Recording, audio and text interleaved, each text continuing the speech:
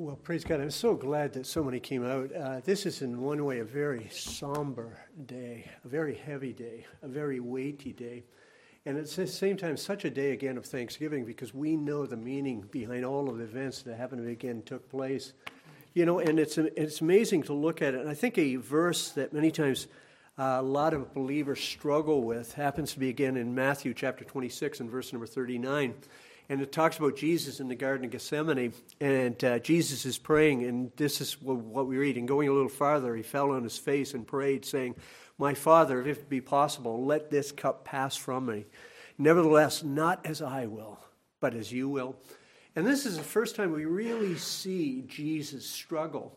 You know, we've seen this boldness that happens to be again about Christ. We see him again face down the opposition and preach forth the gospel of the Lord Jesus Christ. And he never deters to the right or to the left, but he makes known the truth about himself and how people need to have faith in him.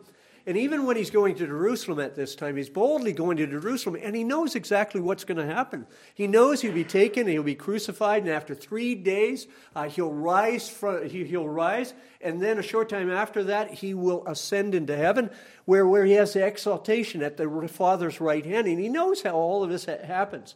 And this is why I think people really struggle with this passage. You know, why is Jesus so apprehensive? You know, why this fear that overwhelms his soul? Why is he praying, if it be possible, take this cup from me? And there's many different answers that you can give to that question, but let me just give a couple. You know, and one of them is something that Richard emphasized, and that is that Jesus is truly man. You know, so often we emphasize, and we're absolutely right by emphasizing that Jesus is fully God, but he's also fully man. And when he came to planet Earth, he gave up the independent use of his godly attributes, of his godness, you know, to the Father's discretion. And he lived that human life. In other words, he thought and he learned like a human. You know, he needed rest like a human. He needed to eat like a human. He needed all the various different things that we need, you know, yet without sin. And you can imagine, because he had to live that perfect life of faith, you know, that life before the Father. And it's amazing because he did this all without sin. You know, sin clouds our mind, it clouds our judgment, it clouds the things that we think and that we know. But Jesus never had sin. In fact, when he went to the temple, when he was 12 years old, he confounded many of the experts in the law with these difficult questions that he knew the answer for. And why? Because his mind was not clouded in sin. And some biblical theologians believe that Jesus knew all of the Bible. He had all of the Old Testament memorized when he was 12 years old.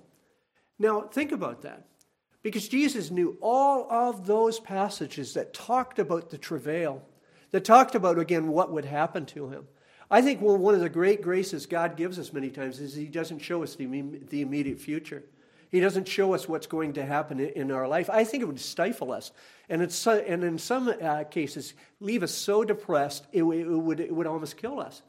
And God gives us grace for today. He doesn't give us grace for tomorrow, and he hasn't revealed tomorrow. And I think that's a great grace. But can you imagine knowing all of the events that would happen on that Friday? You know, Jesus knew that.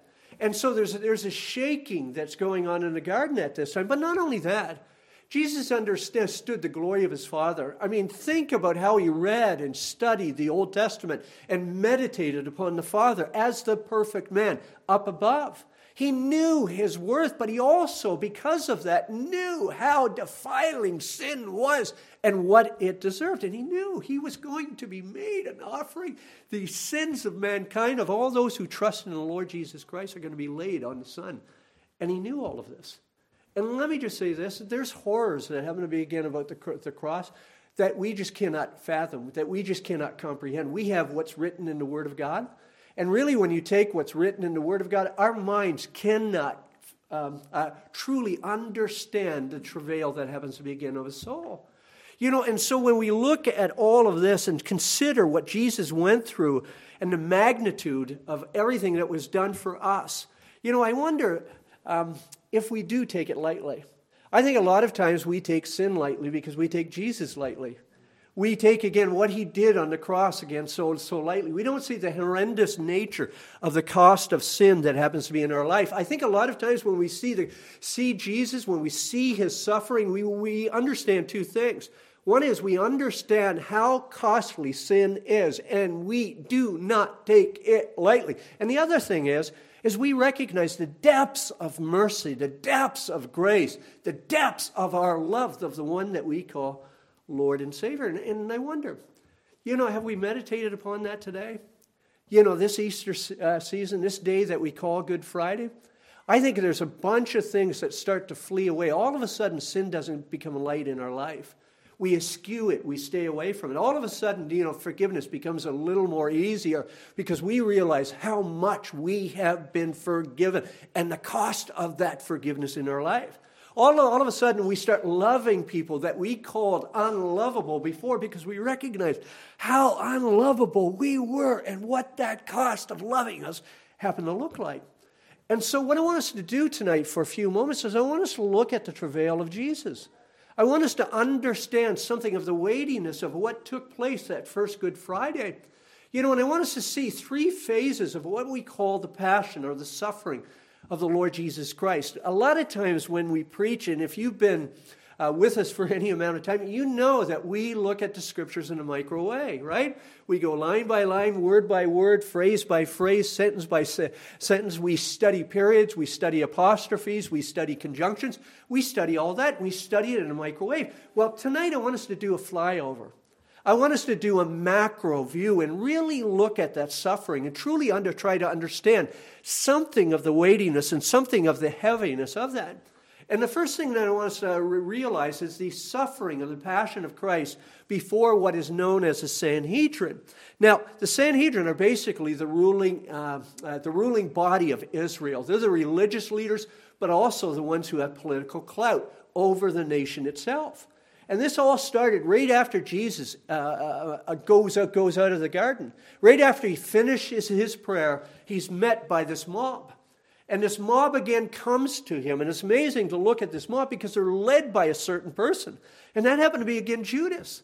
In Judas, here he is, this great friend. And he tells the mob, I will identify who Jesus is. And remember, it's pitch black at night. I'll identify him. I'll kiss him. And it's many times called the Judas kiss. And it's the worst betrayal that you could ever have. And you can almost, I don't know, I try to imagine, Jesus looking at Judas. And I asked the question many times, and I don't know, what's to look like? Is he angry? Is he frustrated? Is he bitter? And I think he's none of those things. I think there's a remorse that happens to be on the face of Jesus. There's empathy, there's pity, because he realizes beyond a shadow of a doubt the eternal destiny that happens to be, again, of this man. And so he's taken to this Jewish body called the Sanhedrin in the early hours of what we would call Friday morning. And they put him on trial. And let me just say this, that it was absolutely illegal. It was absolutely against the law to try anyone in those morning hours, in those wee morning hours. And the reason why it had to be done during the day, that's so if there's witnesses of the accused, they could come forward, they could give testimony, and everything was done in the open. But they don't care about everything being done in the open. They want to condemn Jesus. They want the death of the Lord Jesus. So we see this continue on before he's even brought up to Pilate in Mark chapter 14 and verse 61 and following. This is what the Scripture says. But he remained silent and made no answer. Again, that's before the Sanhedrin. Again, the high priest asked him, are you the Christ, the Son of the Blessed? And listen to how clear Jesus' answer is. And Jesus says, I am. And you will see the Son of Man seated at the right hand of power and coming with the clouds of heaven.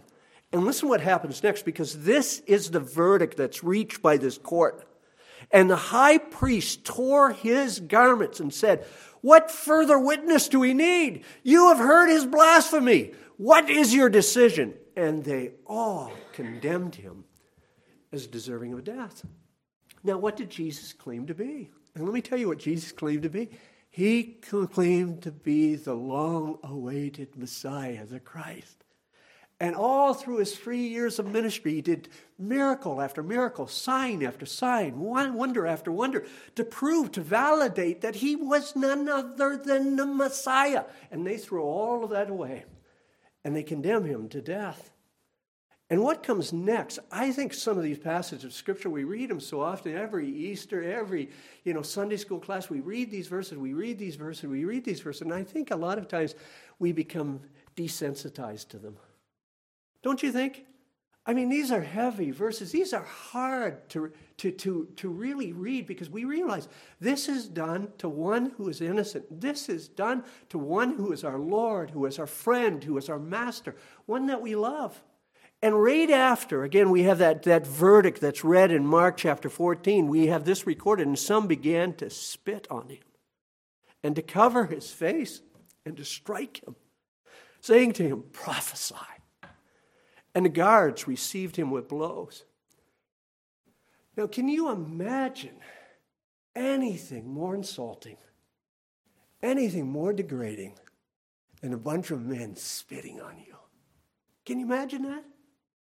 It's not only says that you're worthless, but you're even lower than that. You are a curse to society, and it would have been better off if you had never been born. And they spit on him. Freely, gleefully. They put, again, a hood over his face, and they began to punch him. They began to slap him. They began to hit him. And they mockingly asked him to name who hit them. I mean, it's amazing to see. It really is. And then we're told that the guards joined in on this. And you have to realize who the guards are. These are temple guards. Otherwise, these are not Roman citizens. These are not Roman guards. But these are the temple guards. These are fellow Jews that are hitting this man at this time. And you have to realize who the Sanhedrin are. The Sanhedrin are the upper crust of society. They're the rich. They're almost like the nobility. They're the educated. They're the sophisticated. And here, because of their hatred of the Lord Jesus Christ, they act like barbarians. And think about it. Because God's given us imagination, and He's given us words. And He's given us these narrative passages, and it does good for us to see what is taking place. And I wonder what was going on in the mind of Jesus when He's under that hood, when they're spitting on Him, when they're hitting Him, when they're saying all manner of evil that happens against Him. Remember, this man, this perfect man, this God-man, knows the Scriptures perfectly.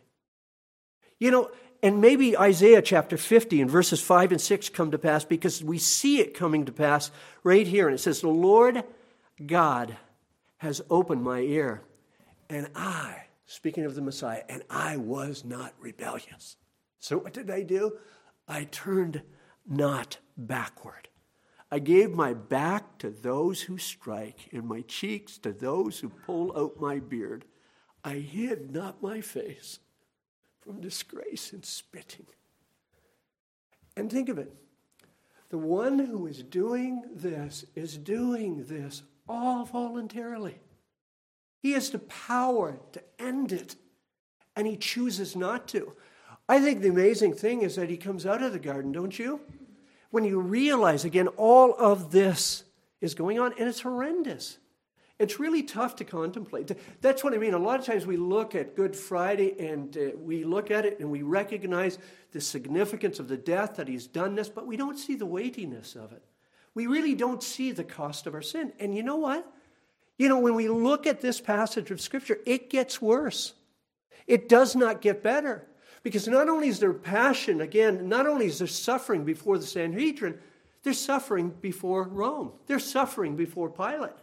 And right after this, right after they have their declaration, right after they club him, they take the bruised and battered body to Pilate. And Pilate knows beyond a shadow of doubt. He looks at Jesus, and this man ain't a threat to anybody. He knows that the Jews are up to something else. He knows that beyond a shadow of doubt. And he wants nothing to do with it. And he knows Herod's in town. And Herod's many times called the king of the Jews. So he sends him to Herod. This is a Jewish problem. Let you handle it. And Herod's in town, of course, to celebrate the Passover. And he hopes that he will get an audience with Jesus so Jesus can do some of his tricks, in his presence. And he comes and he puts a mock robe on him of royalty. And when Jesus will not respond, he sends him back to Pilate. And Pilate doesn't know what to do.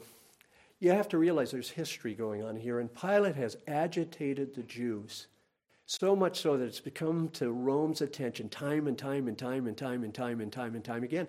And he was sent to that area to keep the peace. That was the main thing. Pax Romana, the Roman peace. That was the most important thing. And he knows if one other complaint comes up, this could mean consequences for him. So what to do with Jesus? He's even warned by his wife. She had a dream, and she comes and sends word to him, have nothing to do with this man. So what does he do? Well, he remembers the Roman custom. Here's the Romans that are ruling over the Jews.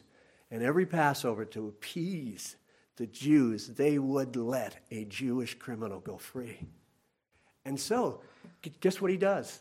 He in his worldly wisdom takes the most notorious criminal that there happens to be, and it's Barabbas. Barabbas is a murderer. He's an insurrectionist.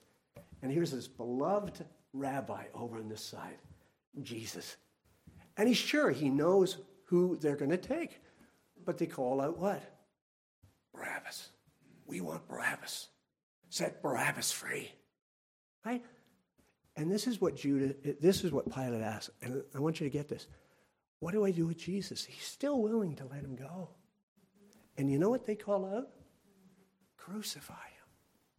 Crucify him. They don't say execute him. They don't say kill him. They say this, crucify him. It was the most wicked, the most humiliating, the most elongating type of death that Rome had ever established, that they could ever think of. And that's what they're crying out at. And you know what Pilate wants to do? He knows Jesus is innocent. He still doesn't want to put him to death. And listen to how the narrative continues. In John chapter 19, it says this, from then on, Pilate sought to release him. But the Jews cried out, and listen to the Jews because they hate Rome. The Jews cried out, if you release this man, you are not Caesar's friend. Everyone who makes himself a king opposes Caesar. Right? They don't care about him. They just ask for insurrectionists to be set free. They don't care about Rome. But beyond a shadow of a doubt, they want Jesus to be crucified, to be humiliated in death. So what did Pilate do? He takes a basin, washes his hand of the whole affair, and delivers Jesus over to be crucified as if, beyond a shadow of a doubt, that resolved him of the great crime of executing an absolute innocent man. And what comes next? Again, I think a lot of times we read over Scripture so fast that we do not pause and see what's going on. And what comes next is absolutely painful. It is absolutely so tough to read. And in Matthew chapter 27 and verse number 26, it says this, then he released for them Barabbas. And then it says this, and having scourged Jesus, delivered him up to be crucified. Now think about it, because if you're in the ancient world, you know what scourging is. Many times we try to picture it as a whipping, but it's far, far worse than even a whipping. And I'm not trying to undervalue, again, that has been done to people. John Piper quotes William D. Edwards in a Desire and Guide article, and he talks about, again, what scourging is or flogging was, and this is what he writes. Flogging was a legal preliminary to every Roman execution, and only women and Roman senators or soldiers were exempt. The usual instrument was a short whip with several single or braided leather thongs of various variable lengths, in which small iron balls or sharp pieces of sheep bone were tied at intervals. For scourging, the man was stripped of his clothing, and his hands were tied. The back and buttocks and legs were flogged either by two soldiers or by one who alternated positions. It was not known whether the number of lashes was limited to 39 in accordance with Jewish law. And these men were experts. They would go and they would know how to whip and how to stick those leather thongs with that metal and with that bone inside, so much so that it would dig into the skin and they would rip it off. And again, and again, and again. And many who were condemned to death, even condemned to crucifixion, died right here. And think of it. What kept Jesus' body even going? And it's this. He knew beyond a shadow of a doubt he had not taken that cup. Father, if it be possible, take this cup, but not my will. He realized he hasn't drunk the full cup of God's wrath. He realizes that beyond a shadow of a doubt. And the whole battalion of soldiers begin to make sport and mockery of this would-be king. They take this limp body, and you can imagine how limp it happened to be. And again, and they put it on a seat, a raised seat. They put a robe, a scarlet robe that happens to be around him. And you can imagine how painful that must have been with all the open wounds that happen to begin on Jesus Christ. They take this vine that happened to grow in Palestine, and they form it into a crown and thrust it. And when they talk about, again, the thorns, these thorns are not just little thorns that we have in our rose bushes. But these are probably anywhere from 3 to 6 inches long. And they thrust it on his brow. And they give him a reed, as a scepter. Remember, a scepter is a thing of power and authority. And they set him on here, and then they bow down in great delight, and they say, "Hail, King of the Jews." Look at this man. And it's hard to look at. It's hard to see. And really, again, Jesus would have known this even before it happened. But Isaiah 52, verse number 14, would have been true of Jesus Christ at this time. And listen to what it says. This is here that we would know this. And it says this, "As many were astonished at you." Why? His appearance was so marred beyond human semblance, and his form beyond that of the children of mankind. If you knew Jesus, and then after all that has taken place up to this point, you would not recognize Jesus. You would not recognize even that he belonged to humanity. Right? And this is Good Friday. This is the cost that happens to be, again, of our sin. And we see this passion. We see this suffering. Before the religious leaders. We see this suffering, again, even before Rome. But we also see the suffering, or what we call the passion of the cross. And it's at the cross where our sins are paid for. It's at the cross, again, where everything leads up to that. And it's amazing to look at it, because if you read through the Gospels, over and over and over and over again, and you want more and you want more and you want more information about the crucifixion, there's very little information about the crucifixion. The whole process itself. It basically says they crucified him. That's it. And the reason why is, I think, twofold. And one is that it's so painful. This is not nice, light reading that happens to be there. But this is so painful. This is our Lord. This is our Master. This is our Christ. This is our Savior. This is our hope. And look at how he's being treated here. And I think it's just too painful to write about all of the details. But the other thing, again, that they know and we don't know, because we've never seen the crucifixion, we've never come across, that scene any time that happened to begin in our life, they came across it. They knew what it was like. They knew that the victim was laid out, on that cross, his hands, the spikes would have gone through his hands, the spikes would have gone through his feet. They would have dug a little hole, and they would have, with ropes, put it upright, and it would have thudded into the ground. And we often picture Jesus being lifted way up high, and he's there, and he's muscular and everything else like that. That's not him. His body would have been heaving in so much pain. His body would have been unrecognizable. And he was only anywhere from 12 to 18 inches off the ground. And it spoke of this: relief is that far away, but you're never going to get there. You're never going to get there. It's never going to come. And what Rome did many times is they left the body on the cross, right? And it was left there as a further humiliation, even after death, and it would rot. The only instances where that did not take place was the Jews. And the reason why is because they had what was called the Sabbath, and they did not want to agitate the Jews. So they allowed, after the person expired, to take him or take whoever off the cross. But it was basically a message. It was for the worst criminals, the worst of the worst, the lows of the lows. And it said this: don't mess with Rome. William Farley describes the crucifixion in his book, Gospel-Shaped Humility, and this is what he writes. He says the victim was nailed or tied to a cross that was then impaled into the ground. The condemned was left to die a slow death from thirst and exposure. It was lingering, agonizing, torture. And because the loss of blood was minimal, death usually took several days. The fastest recorded deaths were after 36 hours.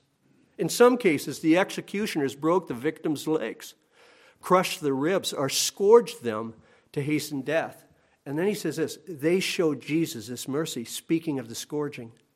Convulsions usually set in, and each movement tore the victim's hands and feet against the raw wounds. The pain was excruciating. Because the offender cried out for death, soldiers were stationed around the cross to prevent friends from killing the convicted or freeing him by force. To enhance the humiliation, the malefactor was often crucified naked. The authorities usually nailed a placard over the cross, broadcasting the crimes of which the criminal suffered. It might read, stealing, murder, or insurrection. In Jesus' case, it read, King of the Jews. He was crucified, think of this, for telling the truth, that he was none other than the King of the glory. Now think of it. Can you think it can get any worse? Do you think it can get any worse? And it got worse because of everyone who happened to gather around. One of the things I love about church, and one of the things I love about the family of God, is there's so much support. Especially when we're going through travail, when we're going through suffering. And all of you, again, have realized that, who have gone through loss. You've been so thankful for the support. But imagine having no support. Imagine having the opposite from support. Because we read this in Matthew chapter 27 tonight. But it says this: and those who passed by derided him, wagging their heads and saying, you who would destroy the temple and rebuild it in 3 days, save yourself. If you are the Son of God, come down from the cross. And then the chief priests even joined in verse number 42. He saves others. He cannot save himself. He is the King of Israel. Let him come down from the cross and we will believe on him. I mean, think of the taunts. Because twice they say, what? Come down from the cross. Save yourselves. You boast that you can save others. Why don't you save yourself? And that's the whole point. He can't save anyone if he comes down from that cross. And here he is, right? He could have called 12,000 angels, 12 legions of angels. He could have again said, done. And everything, all of humanity was done. But he died. He went through all of that for us. Now think of it. Can it get any worse? Right? Can it get any worse? And it does. Richard read this, Matthew 27, verse number 46. And about the 9th hour, and Jesus cried out with a loud voice, saying, Eli, Eli, lema sabachthani. That is, here's the translation. My God,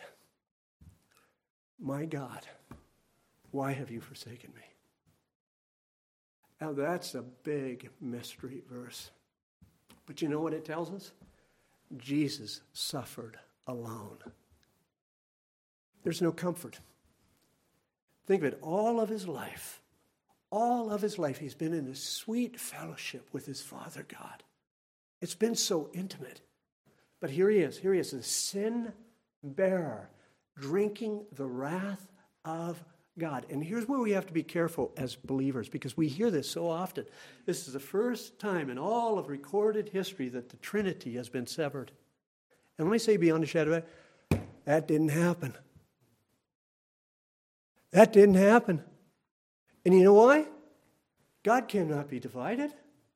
God is one. There's not three gods.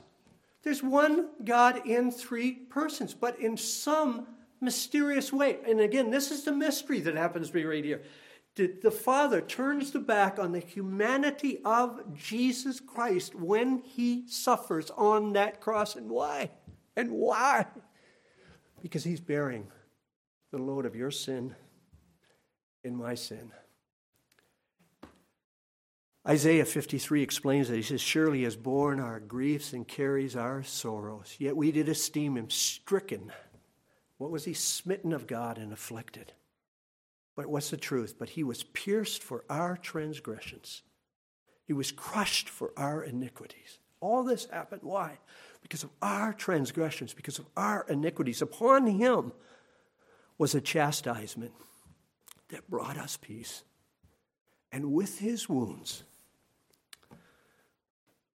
we are healed. Let's go back to the garden. Father, if it be possible,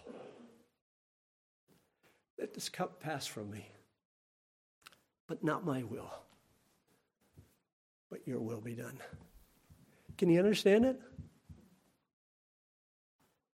The last words recorded of Jesus are in John 19:30.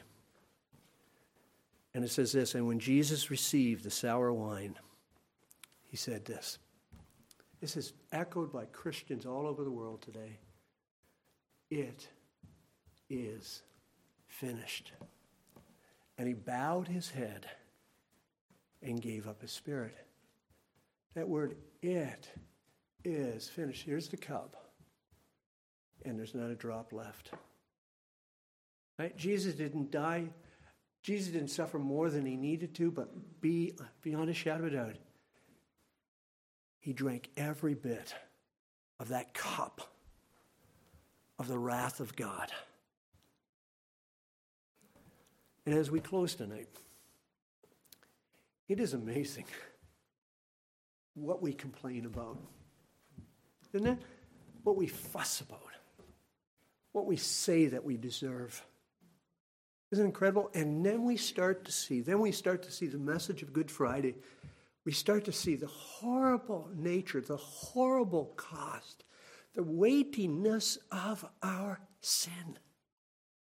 But not only that, we see the weightiness, the love, the grace, the mercy that is given and offered to us as Jesus Christ. And let me say, how can we ever be the same again? How can we ever be the same? This Good Friday, see the goodness, the bravery, and the love of Christ. Be amazed at him. We need to come and adore the Savior of our souls. Let's bow our hearts in a moment of prayer. Dear Heavenly Father, as we look at this text, oh God, as we take a flyover of several chapters, Lord, that take in the humiliation, the suffering, the passion of Jesus Christ. As we look at the cross, Lord, and we realize the innocent lamb was taken. Lord, innocent, no sin, no blemish, was taken and was sacrificed, was substitute for sin bearers like us. And when we look and see the cost of the one who did not deserve this, Lord, how can we ever take sin lightly again? Lord, how can we ever frolic? Lord, when we contemplate what Christ has done for us. God, help us to be amazed. Help us to be drawn by that love Help us to be drawn by that security that Jesus paid it all. We thank you so much. Just be with us now as we conclude. We ask this in Jesus' name. Amen.